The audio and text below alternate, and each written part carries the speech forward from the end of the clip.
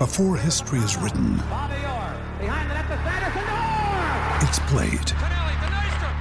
Before it's frozen in time, it's fought one shift at a time. Before it's etched in silver, it's carved in ice. What happens next will last forever. The Stanley Cup Final on ABC and ESPN Plus begins Saturday. G'day, Mike Hussey here, but you can call me Mr. Supercoach. KFC Supercoach BBL is back and there's 25 grand up for grabs. So what are you waiting for? Play today at supercoach.com.au. T's and C's apply. New South Wales authorisation number TP/01005.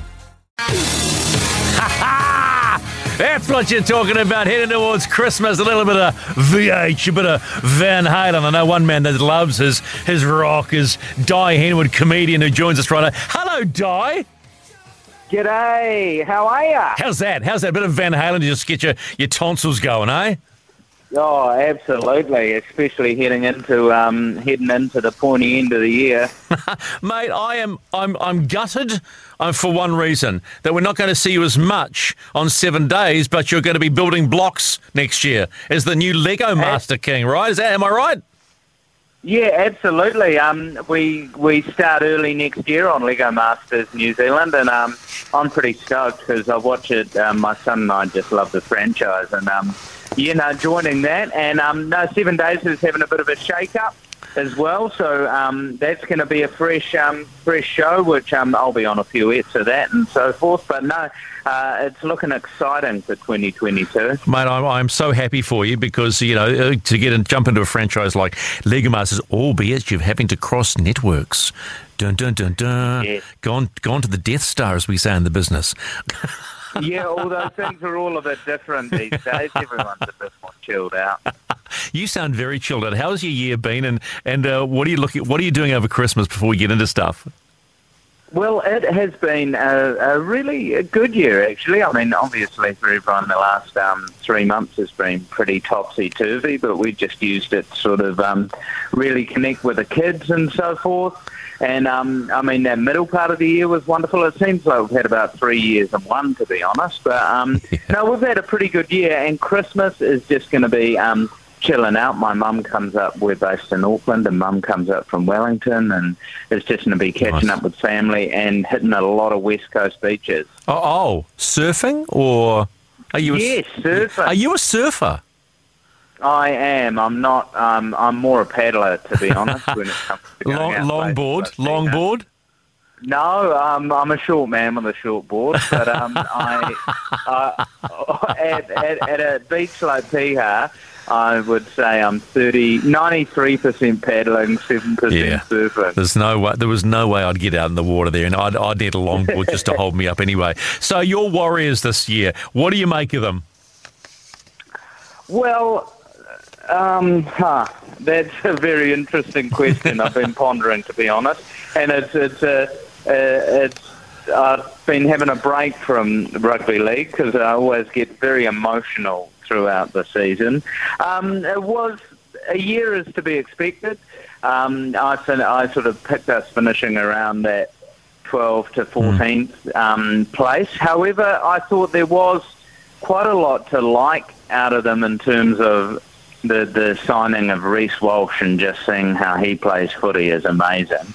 And I thought we are showing a bit more starch up front. And I think Nathan Brown is starting to really get a team together, and signings that we're not going to see next year, but the year after in Marata Niakore and Luke Metcalf, I'm pretty amped about. So we're definitely in with a grin, but I don't think next year's our year, because unfortunately those teams below us, like the Canterbury Bulldogs and so forth, have just seemed to build themselves these amazing rosters. So I expect teams like that to sort of maybe leapfrog us, and I, with all honesty, don't see next year as a top 8 year for us. Oh my God, mate, you're writing them off already. Not writing them off. I just because I'm a massive rugby league fan first and a Warriors fan second. So I'm not writing them off, but I think it is going to be a big struggle to get into the 8 next year because there's so many great teams. But I think we're building really nicely and solidifying to be a real threat in the comp from sort of 2023 onwards. Oh, okay. So we'll just have another sit back and wait year. Okay, then. So what did you make when you heard the news that Shaun Johnson was coming back to the fold? It was. I think Shaun Johnson has been playing wonderfully at the Sharks, and I honestly pick him. I know he's sort of probably around that mid-career stage, but I certainly pick him in his back end of the career to hopefully go the Benji Marshall route, where he tailors his game a bit more, he becomes more of a game maker, really has an amazing passing game, and it's not so much about speed and breaks, and it's more about organising the team around the park. My one worry would be on the injury front, as we sort of seem to suffer a bit on the injury front, and Shaun Johnson is a bit injury prone. So that'll be something to watch. But the fact that we haven't fully nailed our halves down is an issue. So whoever's partnering him in the halves, like they sort of... Ash Taylor, probably. I'm hearing good things about Ash Taylor from the Titans. He's on a train in Toronto. I'm hearing he's coming fit, and I would suggest to you, Di Henwood, that maybe Taylor takes control and they allow Johnson to do what he does and plays what's in front of him. Yeah, Ash Taylor's an interesting one. I mean, your sort of gut reaction's probably, oh no, what are we doing? But a train and trial deal is sort of perfect. He has the makings of an amazing player. He's shown that. However, he went from zero to this $1 million deal sort of situation. So I think having the financial pressure off him to be the best player in a team is going to be a real positive. I've been a little bit dubious around Wade Egan at 9, but at the back end of the year he showed real promise, and he could settle in. We've re-signed him. He's here for the next 3 years. He could really settle in to being that sort of workhorse warrior that we know and love, like your Nathan Friend type player. Yeah, would you though have thrown the checkbook at Brandon Smith? I would have built a team around him. No, because he desperately wants nothing to do with the Warriors. Whoa! Hang on. Says who? What inside all do you have? Says Brandon Smith. He's multiple times says the club he doesn't want to play for is the Warriors. Is the vibe I get off him. I also worry about Brandon Smith. I think personality-wise, he's not the type of guy we need at the club. I worry about buying players out of Melbourne, because Melbourne has such an aspirational culture that every other club looks to. And I think Brandon Smith out of Melbourne, unless he is at the Roosters or somewhere, he would become a wee bit of a loose cannon. Wow. But yeah, from interviews, I get the vibe that he doesn't really want to play at the Warriors. Oh my gosh, you've just dropped that one on me. Well, you've just got to remember that your captain next year is Tohu Harris out of the Melbourne Storm. Yeah, exactly. There's an exception to every rule, and Tohu Harris, I mean, hasn't he? You know, we've always had a player like Tohu, like in terms of your Stephen Price. You know, those ones you just rely on. Yeah. Like they're not doing the 80-metre runaway try, but they're doing everything right. They're making every tackle and they're leading from the front. I love Tohu, and I mean, I may sound doom and gloom that I wasn't predicting the Warriors in the top 8, but I'm taking a bit of a measured approach. I've spent half of 25 years saying this is our year. I've spent a third of that saying, we're going to be last. And now I'm sort of going I'm setting my expectations slightly low and hope we go high. How are you struggling not having the ability to go and watch a game at Mount Smart? Because as you and I both know, that is one of the best sporting experiences on a fortnightly basis in this town and in this country. Look, I mean, I'm lucky enough to work at the home games, running the captain's lounge out there, and sort of we get to talk to ex-players, whoever's in town. There's such a good vibe up there. My whānau come along with me. I miss it more than anything. It's such a highlight of the winter.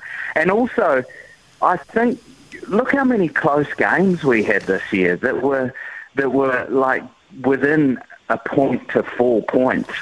I believe that if we were playing at home, we would have nabbed a few of those games, and that might have been the difference between us getting up to sort of 7. So, I mean, I'm stoked that there are a few penciled in, but I'm also nervous because, as this year's shown, anything can happen at any time. Oh, look, I'm over this year. I'm over the last 2 years, and now when a variant pops up, you go, well, when does this stop? Because what really concerns me is that the fans have lost their team. And do you think they're losing their identity, the Warriors? No, I think the club's got a strong culture, like through right down from the top with CEO Cameron George, and I think we're really making the best of a bad situation. I do find it quite weird that we've been in this for long enough that we now have players in the team who have never been to New Zealand, which is a really bizarre situation to be in.